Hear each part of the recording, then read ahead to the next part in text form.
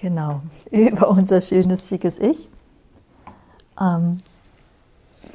Dem wollen wir weiter auf die Schliche kommen, wir wollen weiter verstehen, wie das Ding, was wir Ich nennen, funktioniert, wie Ego-Struktur entsteht, was sich dahinter verbirgt und warum das ein Problem sein soll.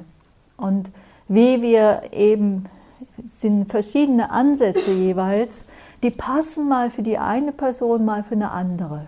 Mal rauscht ein Aspekt an euch vorbei, ihr könnt nichts damit anfangen, macht euch keine Sorgen, macht euch keinen Kopfzerbrechen, vielleicht ein andermal, vielleicht nie, aber vielleicht ein anderer Ansatz. Und einer der Ansätze, in dem wir uns nähern, diesem Verständnis von, was ist gemeint mit Ego, mit Ich, was steckt da eigentlich dahinter, hinter diesem Ich bin dieser, bin jenes, dieses, was wir so ganz tief empfinden. Eines, was uns helfen kann, ist, uns nochmal anders zu zerlegen, beziehungsweise den Prozess, den wir immer wieder ganz schnell so benennen. Ich nehme dies wahr, ich nehme jenes wahr, ich bin das, das ist mein, dass wir das einfach zerlegen in verschiedene Einzelteile. Ja, wir sehen das große Ganze und in diesem großen Ganzen erscheint es sehr fest, sehr solid und sehr dauerhaft. Und eines, was wir eben uns nähern, wir hatten da schon jetzt öfters drüber gesprochen, ist das Sehen von Vergehen und Entstehen und Vergehen, Entstehen und Vergehen. Ja, dass diese Dinge, mit denen wir uns identifizieren, sei es der Körper, sei es die Gefühle, sei es die Gedanken, sei es die Stimmungen, die etwas länger anhalten, ja, dass die entstehen und irgendwann sind sie wieder weg. Und das ist ganz seltsam, wenn die Dinger wieder weg sind, ja, weil wir haben uns damit identifiziert, das bin ich doch. Was ist dann mit dem Ich passiert, wenn die weggegangen sind? Hat sich das auch verkrümelt? Also so weit gehen wir dann nicht in der Überlegung, weil wir würden dann herausfinden, wir müssten auch verkrümmelt sein. Ja, aber wir sind ja immer noch da, so fühlt sich das an. Also ist irgendwas falsch an dieser Annahme, ich bin die Wut, ich bin die Angst. Oder ich bin der Arm. Ja, wenn der Arm abgeschnitten werden sollte, was ich nicht hoffe, sind wir irgendwie dennoch da. Ja, selbst in diesem ganz krassen Fall. Und das ist eine Art, das zu sehen, das Kommen und Gehen, Kommen und Gehen. Das andere ist eben auch die Wechselwirkungen zu sehen. Die Wechselwirkungen zwischen innen und außen zu sehen. Eben zu sehen, wie es etwas mit uns macht, wenn der Löffel runterfällt. Und es war unser Löffel, den hatten wir in der Hand, der ist uns entglitten. Und schon, alle gucken und ich schussel, ja. Kommt eine ganze Menge Ich-Geschichte sofort daher. Ja, wir sehen das bedingte Entstehen von bestimmten Gefühlen, bestimmten Vorstellungen von wer wir sind. Das Entstehen von Mana, von eben diese Meinungen über mich selbst, die wir in unserem Denkprozess beobachten können. Wo wir mal raufgehen, mal wieder runtergehen, rauf und runter. Ich bin toll, ich bin... ja? Und auch das gibt uns eine Idee davon, diese Vorstellung von meinem Ich, das sich so fest anfühlt, ist so nicht ganz stimmig. Und ein anderes Zugang ist der Zugang über das Zerlegen von unserem Körper-Geist-Prozess in verschiedene Teile. Und dann natürlich von diesen Teilen auch wieder das Zusammenspiel zu bemerken. Und der Buddha sprach in dem Zusammenhang von 5 Haufen. Ihr kennt die Haufen schon. Also ihr kennt sie einmal aus eurer eigenen Erfahrung, ihr habt die alle abgetastet und abgegrast und ihr habt wahrscheinlich alle schon einen Vortrag über die 5 Haufen gehört. Also zum x-ten Mal die 5 Haufen. Ich hoffe, ihr könnt sie inzwischen alle runterbeten. Ja? Falls nicht, keine Sorge, ihr werdet nicht abgefragt. Okay? Also der erste Haufen ist der Körper oder Rupa. Es bezieht viel mehr als diesen Körper mit ein. Die nächsten 4 sind dann eher geistiger Natur, aber die hängen natürlich miteinander zusammen, wie wir in unserer Erfahrung ja auch merken. Da ist Vedana, das angenehm, unangenehm, neutral Empfinden von Erfahrung. Das sind die kognitiven Prozesse, die dazu führen, dass wir das, was wir mit unseren Sinnen, 5 Sinne, wahrnehmen, benennen können, sagen können, das ist ein Fenster, das ist die Solvik, das ist der Franz, der gar nicht da ist. Ja?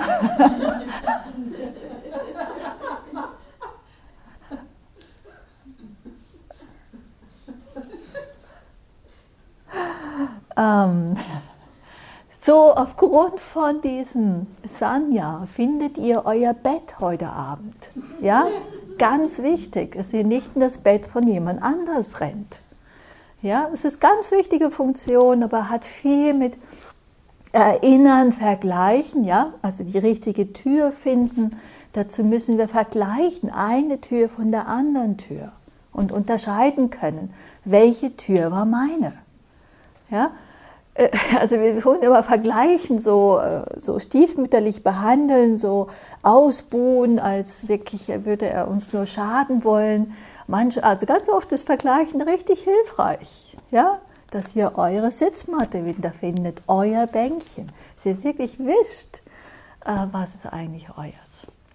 Also Sanya, das ist eine ganz wichtige Funktion. Dann Sankhara, die Bildekräfte, das sind einfach alle Kräfte, die irgendwie dazu führen, dass etwas gemacht werden kann, dass etwas entstehen kann. Ja? Und dann als letztes einfach nochmal sehr isoliert das Wahrnehmen selbst.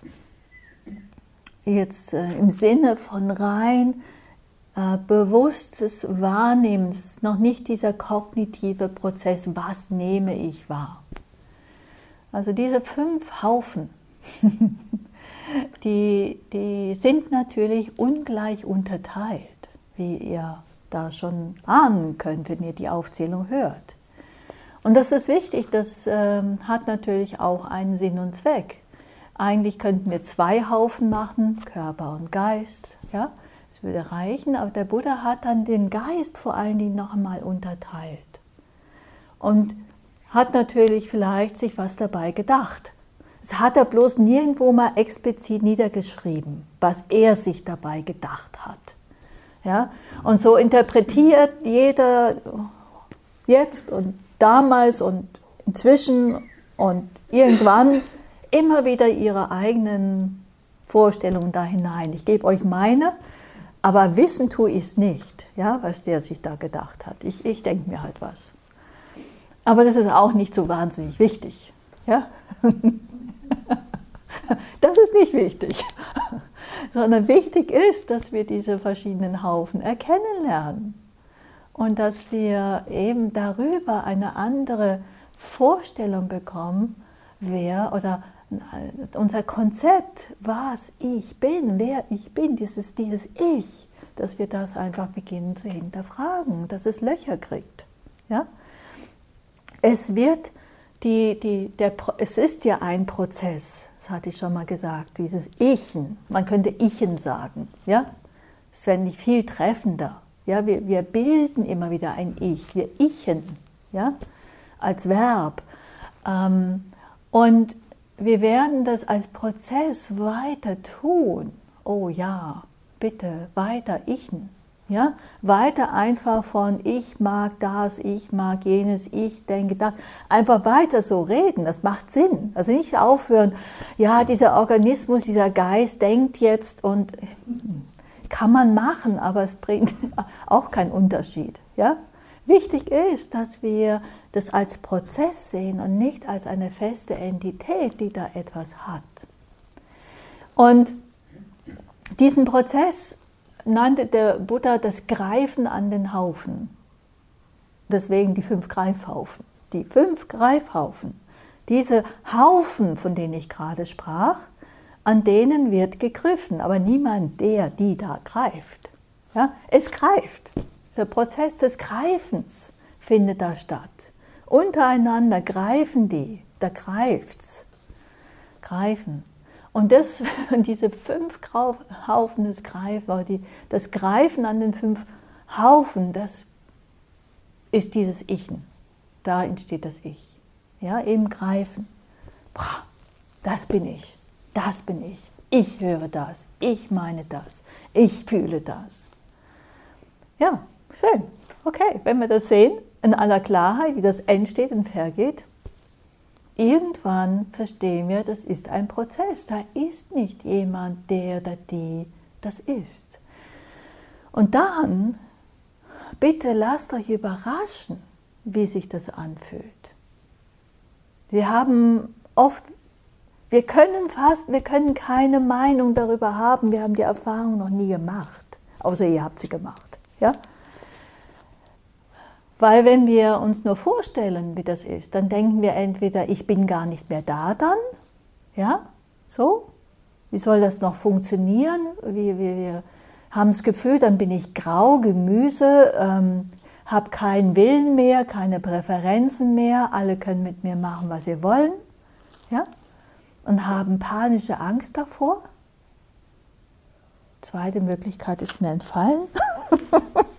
Ich wollte ein Oder draus machen, aber gut.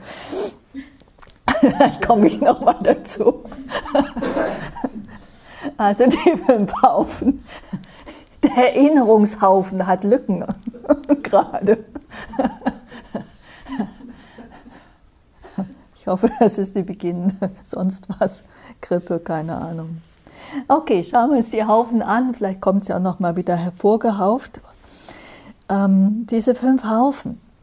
Ihr habt sie, wie gesagt, erstmal alle schon erfahren, wahrscheinlich schon mal gehört. Und dennoch, es kann hilfreich sein, irgendwie, also immer wieder, wenn ich daran denke, ja, und das ist ja das Problem, dass wir oft nicht daran denken. Es war doch durch die 5 Haufen mein Prozess zu sehen, es macht etwas. Also auch wenn ihr es schon zigmal gemacht habt, macht es erneut. Deswegen gibt es erneut mal einen Vortrag über die 5 Haufen. Ja? Schaut nochmal und werdet euch, während ihr Erfahrung wahrnehmt, bewusst, Haufen Nummer 1, Haufen Nummer 2, Haufen Nummer 3, 4 und 5. Also 5 ist nicht viel. Es wird immer wieder vergessen, dann kommt gleich der Zettel, kannst du mir nochmal aufzählen. Körper, okay. Körperhaufen, Materie ist der erste große Haufen. Und dieser Haufen, der ist natürlich als erstes mal einfach dieser haptische Körper, den wir anfassen können, den wir spüren können. Dann aber auch seine Sinnesorgane, das Ohr, das Auge, die Zunge, die Nase, das Hautorgan, das Tastorgan. Ja? Und dann noch zusätzlich, und das finde ich sehr speziell, da würde ich nicht erst gleich dran denken, alle wahrgenommenen Objekte. Also auch die Objekte des Sehens, des Riechens, des Schmeckens, des Hörens, des Tastens gehören zu diesem ersten Haufen. Das ist nicht normal, wenn wir an Ich denken. Wenn wir an Ich denken, denken wir, dieser Haufen. Nur dieser Haufen, der hört hier auf, da wo die Haut aufhört. Ja? Oder die Hornhaut der Augen aufhört, die hört da auf. Der Haufen Ich, das bezieht sich nur auf diesen Körper. Und es geht aber tatsächlich ein bisschen weiter. Und da können wir uns natürlich fragen, warum hat der Buddha diesen Haufen dermaßen ausgeweitet? Ich bin ja wirklich nicht der Haufen da drüben, den ich da sehe. Ja? Wollen wir mal ganz klarstellen.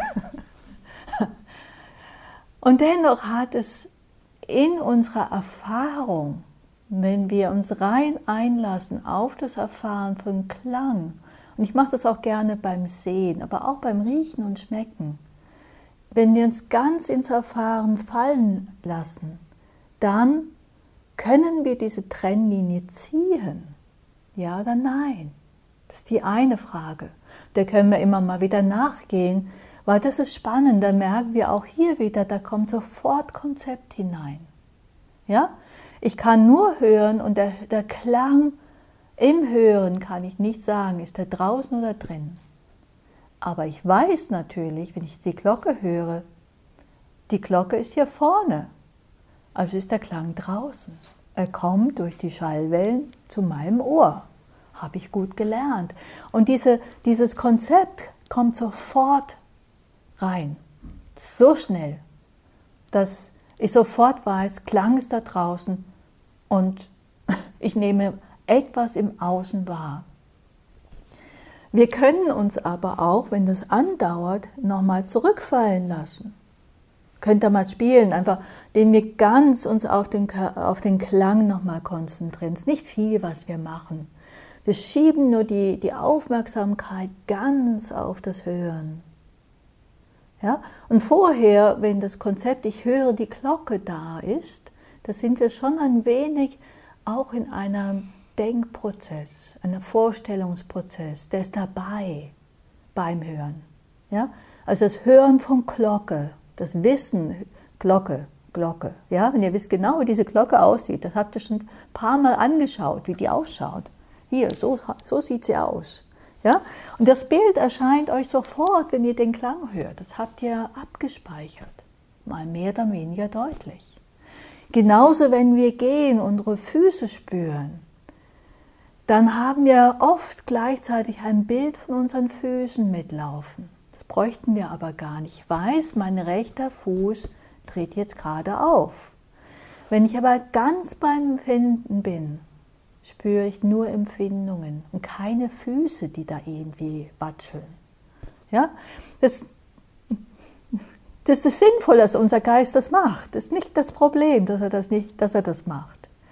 Aber dass wir das erkennen als zwei Paar Sachen. Und in diesen äußeren Objekten, auch noch sehr wichtig, weil wir greifen ja nicht nur an diesem Körper, den wir bilden, ja? Sondern wir greifen ja auch an den Objekten, die wir über den Körper, die Sinnesorgane wahrnehmen. Ja? Wir greifen, das ist mein Bänkchen, das ist mein Stuhl, das ist mein Sitzplatz, mein Bett. Ja? Es hört ja nicht hier auf. Es ist mein Gehmeditationsplatz, die sind besonders toll, weil die sind nirgendwo festgelegt. Ihr habt alle euer Bett und wehe, jemand klaut dem anderen hier sein Bett. Ja? Aber Gehmeditationsplatz oder Essensplatz beim Mittagessen ist nicht wirklich zugeteilt, festgeschrieben. Und dennoch, ja, unser Geist, was macht er? Mein Platz. Besonders schön beim Mittagessen. Es gibt die Wandergeister, die möchten immer mal wieder eine andere Luft schnuppern, einen anderen Blickwinkel haben, einen anderen Ort des Geschehens erkunden. Und dann gibt es die Gewohnheitstierchen, die einfach immer am gleichen Platz sein möchten. Immer hier. Und es fühlt sich so vertraut an, gut an, da kann ich mich auch ganz einlassen auf mich. Es ist überhaupt gar nicht wertend gemeint, auch wenn sich das vielleicht so anhört. Beides hat was. Beides ist einfach, das eine ist so, das andere ist so. Ja? Aber spannend wird es, wenn eines dieser Wandermolche, ja, sich auf unseren Platz niederlassen für eine Mahlzeit. Ah, ja, das ist mein Platz. Und wir erkennen die Person vielleicht nicht gleich als Wandermolch, die dann sowieso bald wieder geht, also beim nächsten Mahlzeit weg ist, sondern vielleicht bleibt die da. Ja, und dann kriege ich nie wieder meinen Platz. Und schon sind wir dabei, dass wir früher gehen zur Essensschlange, ja, damit wir unseren Platz, also ich hoffe, ich bin nicht ganz völlig weg und ihr seid schon längst über solche Dinge hinaus. Ja? Also wir greifen auch an diesen Objekten im Außen und machen die zu mein. Und deswegen ist es sehr wichtig, dass der Buddha das einbezieht. Ja, das Rupa, Khandha, die Haufen, an denen wir greifen, eben auch das Äußere, was wir sehen, riechen, schmecken, hören, tasten, dass wir das mit einbeziehen in unsere Wahrnehmung und sehen, wie da eben Haften stattfindet. Das alles ist nicht doof oder sinnlos, oder es ist einfach, was unser Organismus macht. Und dann geht es über, kommen wir zum nächsten, zu einem ganz wichtigen, den wir auch schon verschiedentlich angesprochen haben, Vedana, der nächste geistige Haufen, ein kleiner Haufen, 3. Ja, also nicht die ganze Welt mit Sinnen und allem Möglichen, sondern angenehm, unangenehm, neutral, das Empfinden von, das ist der nächste Haufen. Sehr, sehr wichtig, sehr bedeutsam, wenn so ein kleiner Haufen isoliert wird. Ja, bekommt einen ganz großen Platz. Ist ja eigentlich nur eine weitere geistige Erfahrung. Also muss es eine große Bedeutung haben, sonst wird es keinen Sinn machen. Also Vedana, was wir oft Mühe haben, überhaupt zu isolieren, also das Empfinden von angenehm, unangenehm, neutral. Nicht immer einfach zu wirklich Pin down, wirklich darauf wirklich zu kommen, welche Erfahrung ist es genau? Ja? Die wird oft überlagert von dem, was diese Erfahrung hervorbringt. Also wenn es unangenehm ist, kann es für mich zum Beispiel durch Bitterkeit hervorkommen oder ein Stechen im Rücken oder ein Ziehen oder ein Druck oder eine hässliche Farbe gibt es manchmal, so etwas ganz Grelles, ja, kommt bei mir unangenehm. Ja? Also das Unangenehm, das Empfinden von wird oft, nicht immer, aber oft überdeckt von dem, was das auslöst. Ja? Und dann sind wir einfach mit bitter, mit laut, mit grell, mit Stechen. Und das ist sehr im Fokus unserer Wahrnehmung. Aber und vielleicht ahnen wir aufgrund unserer Reaktion, dass es unangenehm sein muss, aber die Erfahrung selbst unangenehm ist fast schwer zu greifen. Ist nicht immer so einfach auseinanderzuhalten. Und das braucht tatsächlich ein bisschen Übung, bis wir das wirklich isolieren können. Ja? Und dann stellen wir auf einmal fest, jede Erfahrung produziert so ein Vedana. Ein angenehm, unangenehm, neutral. Neutral ist wirklich auch nochmal schwierig. Also unangenehm ist deutlicher und angenehm ist deutlicher als neutral. Neutral ist, und dennoch, es ist eine Erfahrung. Und einfach mal, ja, manchmal, wenn wir zu krampfhaft danach suchen, finden wir es nicht. Manchmal, wenn wir nie danach suchen, finden wir es auch nicht. Also immer mal wieder, oh, Vedana, wo bist du? Gerade wenn wir mit irgendetwas angenehm oder unangenehm sind, da ist es stärker. Und ihr habt mal wieder so eine schöne Erfahrung von, es bohrt wieder irgendwo, es kneift irgendwo, es juckt irgendwo. Es ist noch erträglich, aber es ist deutlich unangenehm. Deutlich, ich sage dazu, will ich nicht, wahrscheinlich sehr unangenehm. Und dann, okay, da ist das Bohren, Bohren, Bohren. Was könnte das Unangenehmes sein? Mir helfen, es muss nicht euch so gehen, aber mir helfen dann so die kleine Coaching-Frage. Die kann man ab und an im klassischen Vipassana mal hineinwerfen. Ne? So. Wenn man halt nicht weiterkommt mit diesem Zeug. Was könnten das sein? Und dann wieder Ruhe geben. Aber ganz oft zeigt sich das dadurch ein bisschen mehr. Es ist wie eine Einladung verschicken. Ach, da hinten, du hast schon lange nichts gesagt, sag doch mal was. So diese Einladung. Ne? Und dann reckt er zumindest mal den Kopf. Sagt, also passiert ja oft, oder man duckt sich ein bisschen mehr.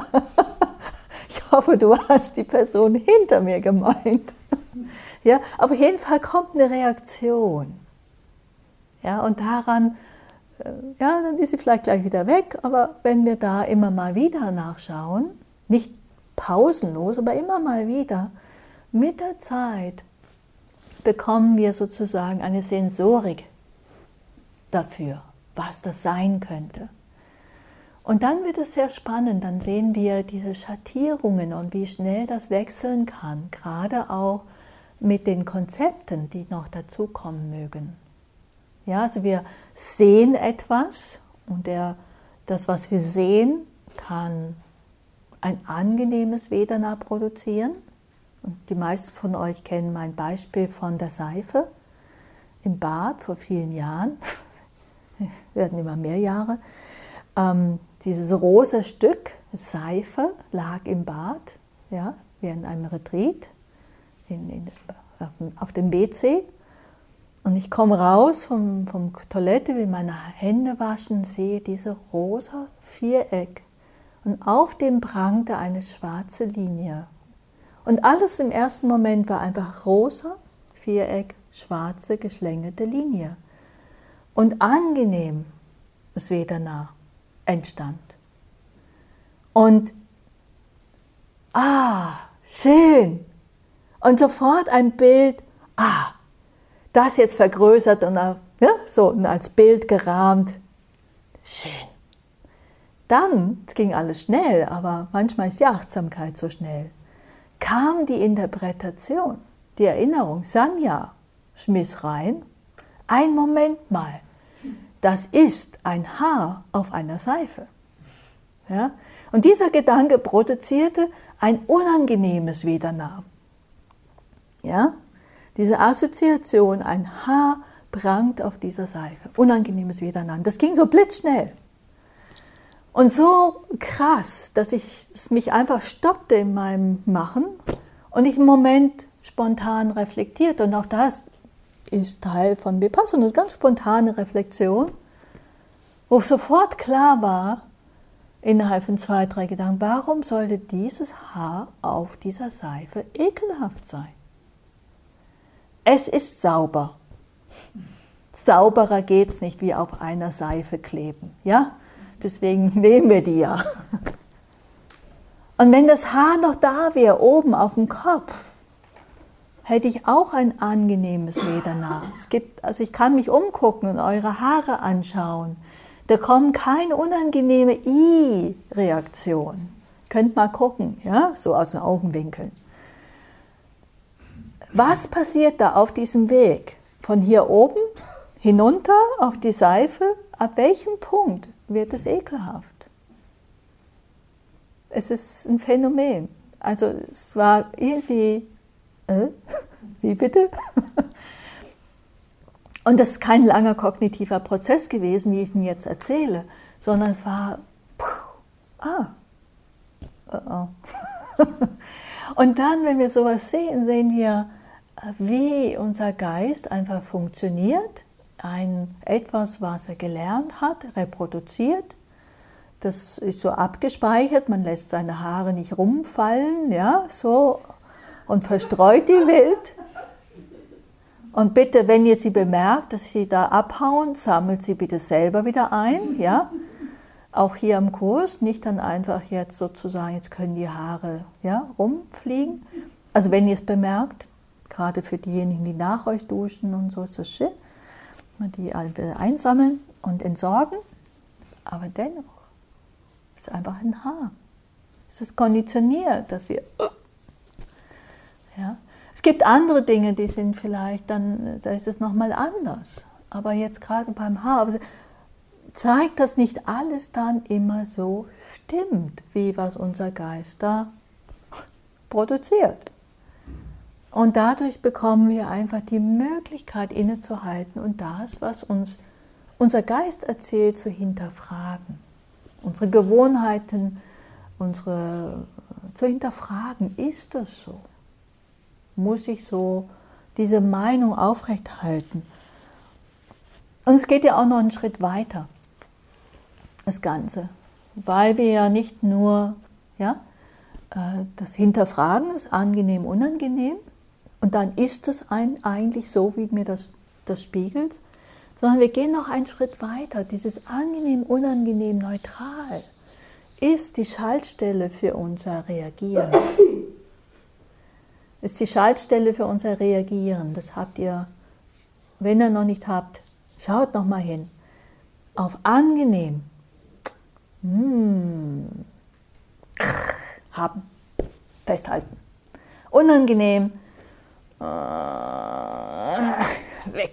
Weghaben. Wegschieben. Ja? Und was wir machen durch die Achtsamkeit ist aber dieses wir öffnen die Hand. Es ist nicht, dass wir es wegschieben, was angenehm ist, aber wir greifen es nicht fest und halten uns daran fest. Genauso wie das Unangenehme. Wir lösen dieses Wegschieben auch wieder in ein Öffnen und schieben es nicht länger weg, sondern sind damit. Und wenn es weggeht, geht es weg, und wenn es nicht weggeht, dann ist es auch okay. Und bei dem Neutralen, was ja erstmal, was macht denn das für eine Reaktion? Es schafft auf jeden Fall ein Fundament für meine Ego-Struktur. Ich entsteht dennoch. Und dieses Neutral wird einfach als neutral entstanden wahrgenommen. Etwas, was entsteht und wieder vergeht. Auch kein Ist. Für immer und ewig. Also diese Vedanas sind so entscheidend für unsere Reaktivität, die unser Ich einfach sehr stark entstehen lässt, solide werden lässt, kräftigt. Wir uns darin ja auch sehr, sehr verstricken. Angenehm rennen wir hinterher, unangenehm rennen wir fort von, und neutral wird oft nicht wahrgenommen, ist aber letzten Endes eine große Stütze. Und auf eine Art, bis auf die Extrem-Junkies, ja, unter uns gibt es so ein paar, die wollen immer nur extrem haben. Ganz oft sind wir ganz froh, wenn es großenteils neutral ist. Nicht ständig im Entzücken, in der Ekstase. Also wenn ihr mal so ein paar Momente hattet von Entzücken, da freut man sich ja wirklich riesig. Endlich mal ist es, wow, stellt euch vor, ihr habt das nonstop für mehrere Tage. Irgendwann wollen wir nur noch da runter von da oben. Ja? Freuen wir uns wieder über neutral. Genauso bei unangenehmer, das ist einfacher. Das sind wir froh, wenn das endlich mal vergangen ist, es geht ein bisschen lang gemütlicher zu. Aber eben auch bei dem sehr, sehr angenehm. Auch da wollen wir oft runter von in dieses eher neutralere Fahrwasser. Also auch da ist ein Haften, wenn wir genau hinschauen. Diese Gefühlstöne, da ist der Dreh- und Angelpunkt für Greifen oder Lassen. Greifen für Krieg oder Frieden, kann man auch sagen, überspitzt. Ja? Für Samsara Nirvana. Also hier gehen wir in verschiedene Richtungen mit Erfahrung. Die Erfahrung entsteht in uns, das Vedana entsteht in uns. Auch das ist oft nicht klar. Wir schreiben den Dingen zu, diese Schale. Wenn ich sie anschaue, ist sie nicht nur Gold, sie ist auch schön. Und das Schön ist, weil ich empfinde es angenehm. Aber jemand anders kann sagen, ich finde die hässlich. Ist überhaupt nicht schön. Ich hätte die viel lieber in Grün. Ja, dann wäre sie schön. Ja, dieses Gold. Ne? Also, wir können auch etwas anderes nehmen, wo wir uns deutlicher unterscheiden. Rote Beete ist so ein großes Thema oft. Die einen mögen rote Beete, die anderen ertragen rote Beete und die letzten verabscheuen rote Beete. Ja? Komisch. Weil die rote Beete ist doch lecker. Also, Wie kann das sein, dass jemand die verabscheut? Eine seltsame Person, dass die das nicht kapiert. Rote Beete ist lecker. Ja, ganz oft, ganz schnell sind wir in solchen Geistesblitzen und haben gleich schon nicht nur, dass wir uns über rote Beete streiten, sondern wir argwöhnen auch, was für eine seltsame Person die andere ist, nur weil sie rote Beete nicht mag. Als wenn sie nicht verstehen würde, dass rote Beete lecker ist. Ja? Aber dieses Lecker, dieses Angenehm liegt nicht in der roten Beete begraben, sondern entsteht in uns. Und warum das in uns angenehm entsteht, kann keiner so richtig sagen. Ich habe das schöne Beispiel mit Durian gehabt. Durian ist so eine tropische Frucht, die ist hier, ich habe sie hier noch nie gesehen. Durian hält sich einfach nicht. Macht diesen Flug nicht mit, glaube ich, ne, der so rübergeht. Ah, du schüttelst den Kopf. Okay. Wie auch immer.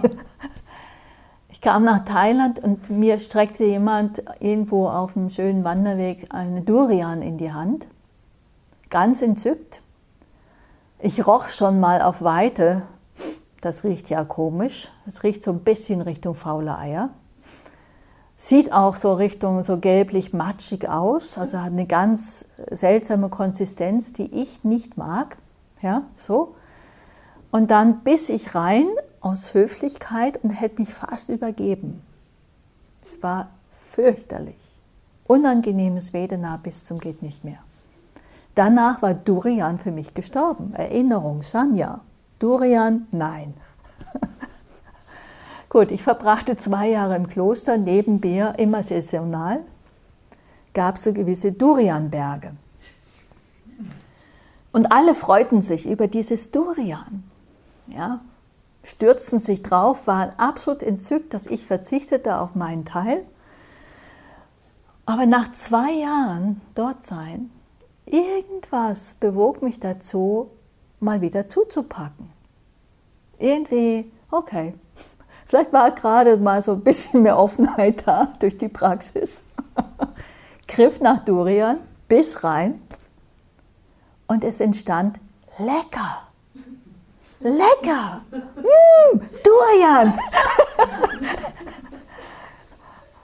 Greifen nach Durian. Ich wollte sofort, ja, also einmal kam ich raus aus dem Kloster, ganzen LKW hat Durians verkauft, ich mich draufgestürzt, Durian, Sack Durian eingekauft. Keine Ahnung, was sich da geändert hatte. Einmal absolut, das nächste Mal. Und das hatte ja nichts mit Sozialisation zu tun. Das fand ich, deswegen finde ich das so ein witziges Beispiel. Und wichtig ist ja nicht, dass wir das alles immer ändern müssen. Wichtig ist, dass es uns möglich ist, etwas, was wir nicht vermeiden können, was unangenehm ist, uns nicht in Reaktivität zu verstricken.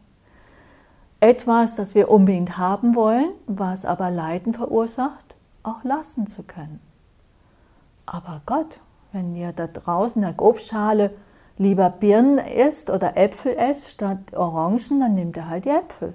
Ja, das ist gar kein Thema. Aber auch diese Übertragung, wenn andere anderes angenehm, unangenehm empfinden. Also es ist wirklich ein Ausgangspunkt auch für Toleranz. Auch da sind wir gerne intolerant. Also das ist ein riesiges, riesiges Feld. Schaut nochmal da, wie das da entsteht und vergeht und wie das so operiert in dieser Welt.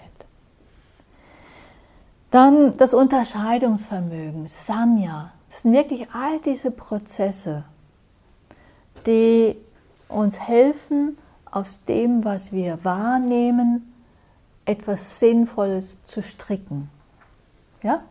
Wir nehmen diesen Raum wahr, wir wissen, das sind die Personen, das sind die Matten, das sind die Decken, das sind die Fenster, das sind die Stühle. Hier ist vorne, da ist hinten. Ja, wir können blitzschnell machen wir Sinn, ordnen wir zu. Ja? Und das Gleiche passiert, wenn ihr morgens in den Spiegel schaut. Ihr schaut rein, ich. Oh, ich, ungekämmt, ich, ungewaschen, ich, gewaschen, oh, ich, ja, was auch immer, oder andere. Ja?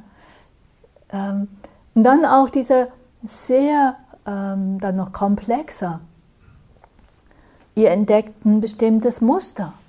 Diese ganzen Muster, die wir haben sehr viel mit Sanya zu tun. Es erinnert sich ständig erstmal an Vergangenheit und Zukunft, diese ganzen Gedanken, die da immer abrauschen. Und dann auch, es entsteht irgendwie ein Gedanke, den habt ihr 100.000 Mal gedacht, wie auch immer, was ihr immer auch denkt über euch. Ich werde es nie schaffen, ich schaffe es auf jeden Fall. Und Sanya erkennt es, wiedererkennt es, das bin ich. Ja? Es wird gegriffen, das ist mein Gedanke, das ja? Findet ja nicht nur Denken statt, sondern wir greifen auch an bestimmten Sachen daraus und sagen, das ist meiner, das bin ich. Ja, ganz spannend. Da stecken unsere Muster, unsere Überzeugungen von uns selbst. Da wird das immer wieder ausgekramt und vorgekaut und nachgekaut und keine Ahnung wie. Und diese Praxis, die soll uns ja ein bisschen helfen, das so ein bisschen zu entzerren, dass wir einfach das sehen. Sehen, dass noch viel mehr Gedanken entstehen, nicht nur die, die wir kennen, viele, die wir nicht kennen. Ja? Und dann merken wir, wie wir manche auswählen. Manche sagen wir, also der Gedanke kam von nebenan. Also unser Mitmeditierer hat den gedacht. Ja, das ist bestimmt mir untergejubelt worden. Bei mir kommt so ein Gedanke gar nicht vor. Ja? Das ist so ungewohnt, ist so, oder so ein Quatsch, oder so entzückend und berauschend und irgendwie was so völlig Ungewohntes. Dann haben wir oft das Gefühl, das ist nicht mein Gedanke gewesen oder mein Gefühl. Ja? Wir erinnern uns einfach nicht daran, dass das jemals mein Gefühl gewesen ist. Ich fühle mich erstmalig toll, stark, schön, attraktiv. Ich kann was. Nee, kann gar nicht sein.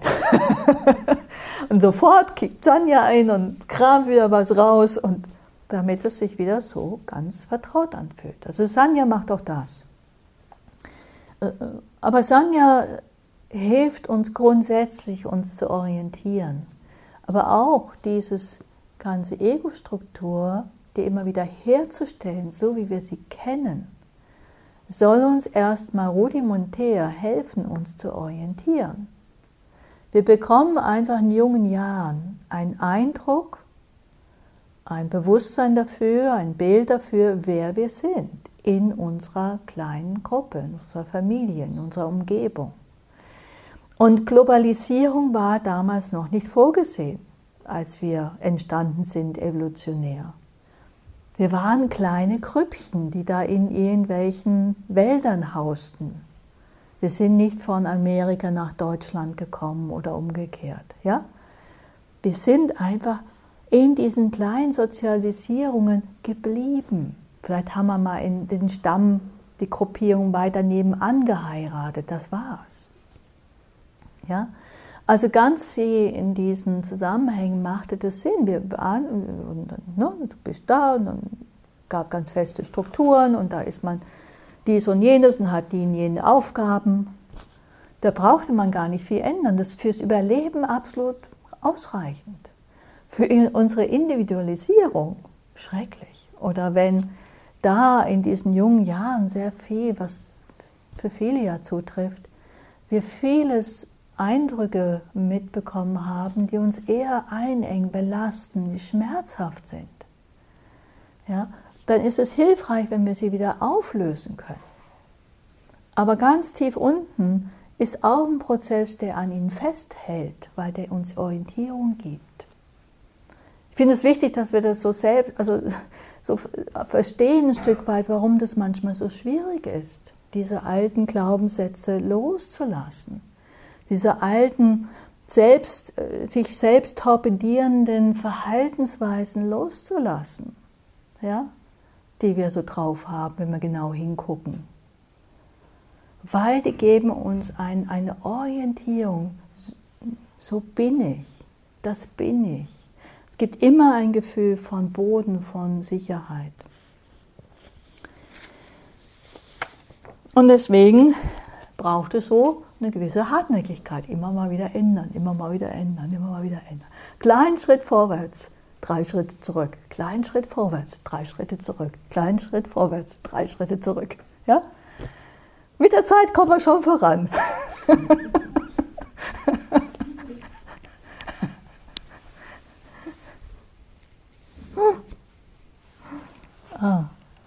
Okay. Die Bildekräfte. Die Bildekräfte sind die ganzen geistigen Prozesse, aus denen etwas entstehen kann. Das sind nicht nur die Emotionen, die gehören auch dazu. Also Wut ist klar, daraus bildet sich was, ne? Schreien wir jemanden an, oder Angst, rennen wir davon, Gier, gehen wir auf etwas zu. Auch Liebe, wir umarmen etwas, Mitgefühl, wir helfen, das sind alles Kräfte, ja, die sind ganz klar. Aber auch das, was dazugehört, damit diese Kräfte wirken können. Also Sammlung, Wachheit, Konzentration, einfach eine Fokussierung, ja, Achtsamkeit gehören auch alle dazu. Also diese bildenden Kräfte, diese bildenden Geistesfaktoren, ganz, ganz viele davon. Und da haben wir sehr viele angeschaut, über die Zeit. Ruhe und Unruhe und keine Eifersucht und Neid und Schläfrigkeit, Rastlosigkeit, Energie, viel und wenig, all das gehört dazu. Und diese Gefühle, gerade die Gefühle, die Emotionen, sind sehr komplexe Geschichten. Ja, erstmal sind da die Geistesfaktoren und sehr spannend, mal eine Weile einfach sehr neutral nur die Geistesfaktoren zu bemerken. Wachheit, Schläfrigkeit, Rastlosigkeit, Ruhe, Klarheit, Nichtklarheit, Interesse, Desinteresse. Und dann zu unterscheiden, und wo das manchmal dann auch fließend ineinander übergeht, die verschiedenen Emotionen und Gefühle. Und in der buddhistischen Psychologie gibt es lange Listen von verschiedensten Geistesfaktoren, werden sie da genannt. Und in der westlichen Psychologie sind noch mehr zusammengeschrieben. Und wenn man noch Sprachen vergleichen würde, finden wir noch ein paar mehr. Also es gibt eine ganze Menge und sehr spannend, die einfach mal sich deren bewusst zu werden. Nicht nur die Gefühle, auch die anderen, die neutraleren Bildekräfte. Aber die Gefühle, die Emotionen haben oft auch eine, da gehören jetzt auch die Stimmungen dazu, eine sehr treibende Kraft, wie ihr wahrscheinlich gemerkt habt. Wenn sie da sind, werden sie auch zu einem Filter von dem, was wir wahrnehmen. Also wieder hier, es gibt jetzt eine Interaktion zwischen diesen Haufen. Wenn ich wütend bin, dann zieht es einen Filter auch über Sanya. Mir fällt nur noch ein, was mich wütend macht, was mich schon immer wütend gemacht hat an dieser Person. Ja? Wenn ihr euch über jemanden ärgert, gerade einen Freund oder Freundin, auf einmal fällt es euch richtig schwer zu sehen, was ihr schätzt. Ja, weil das ist einfach so eine Hülle drumherum. Sanya kommt nicht dahin, die rauszukramen und euch vorzuschlagen. Ja, aber guck doch mal, letzte Woche war die doch ganz nett. ja, oder mit dem Sohn von der einen Geschichte. Die Frau wirklich danach suchte, wirklich, er macht sein Bett jeden Tag. Etwas Gutes. Diese Kräfte wollen wir sehr genau kennenlernen, unterscheiden lernen, um einfach klar zu werden, was treibt mich gerade? Was leitet mich gerade zu einer Handlung, zu einem Wort? Und wir oft entdecken nicht nur eine Kraft da, sondern gleich mehrere. Und das gibt uns aber einen guten Anhaltspunkt oder für die Entscheidung, folge ich oder folge ich nicht. Das kommt dann an einem Vortrag, worauf stützen wir das. Aber erstmal müssen wir überhaupt erkennen, was ist das überhaupt? Welche Kräfte sind da? Welche Gefühle sind da? Welche Stimmungen sind da? Und die wir ausüben, ausdrücken, denen wir folgen, die werden wir stärken, gerade in den Emotionen. Ja? Und die wir nicht stärken, nicht ausleben, die wir nicht unterdrücken, aber verpuffen lassen, die werden langsam abnehmen. Nicht, dass sie nie wieder auftauchen, aber sie werden nicht mehr die Kraft haben, uns zu leiten. Nicht mehr so stark. Und dann als letztes das Bewusstsein, oder ist auch jetzt ein Begriff, den man sehr anders verstehen kann. Vijnana. Die Definition ist die bloße Fähigkeit des Wahrnehmens. Das, was klar ist und wahrnimmt.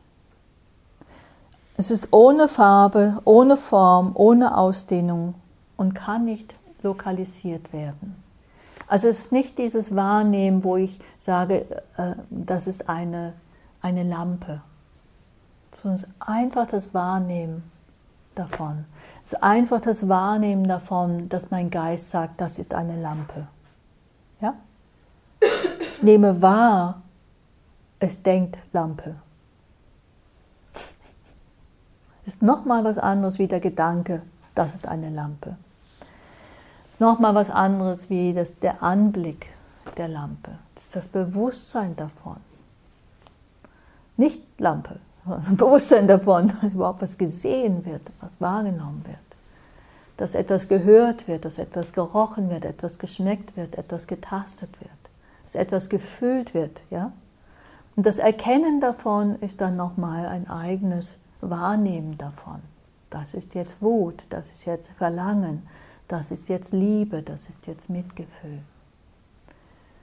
Das, was klar ist und wahrnimmt, ist oft ganz schwer zu sehen, ist aber das oft, wo sich wenn wir bei dem anderen Allen sind, durch die anderen gegangen sind, wir sehen, wie die entstehen, vergehen. Okay, das bin nicht ich.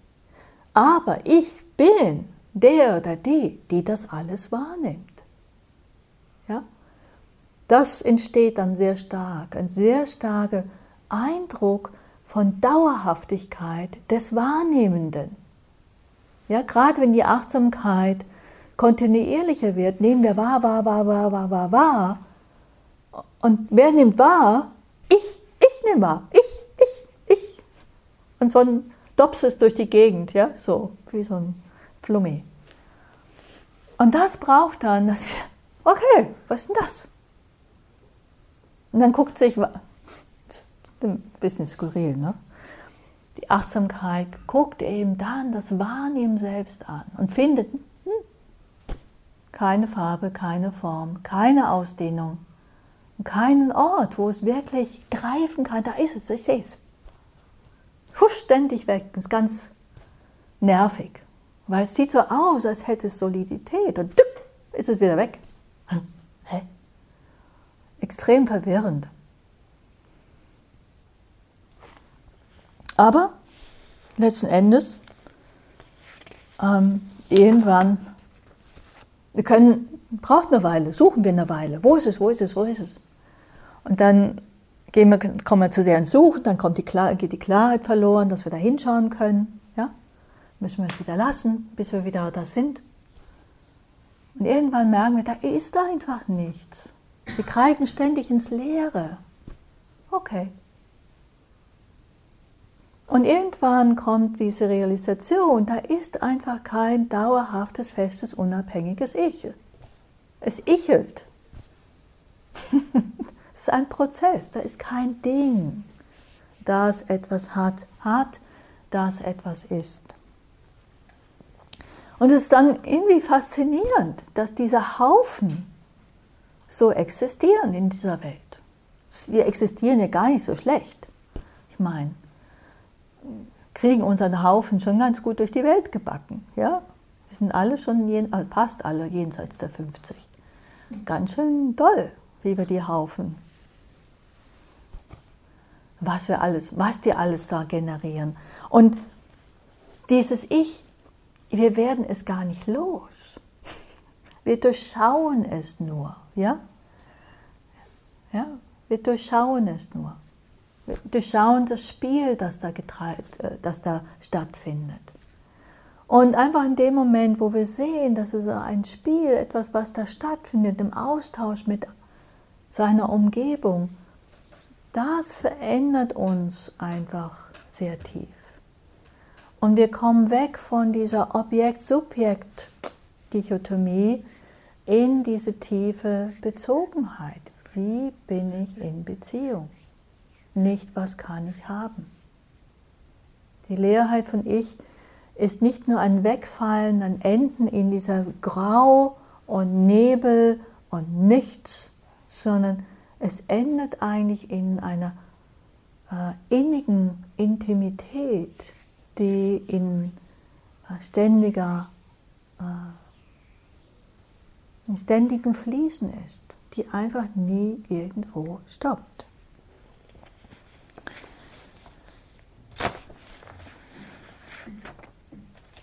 Da entsteht die Freiheit, da entsteht Offenheit, Leichtigkeit. Ja, das reicht. Ich möchte mit einem Zitat von Ajahn Chah enden.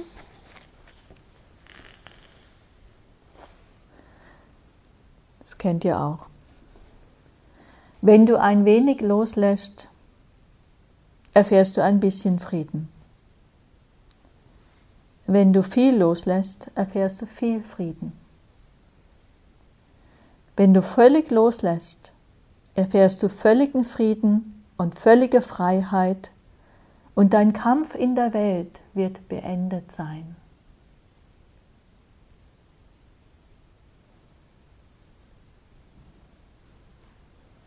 Lass uns einen Moment still sitzen.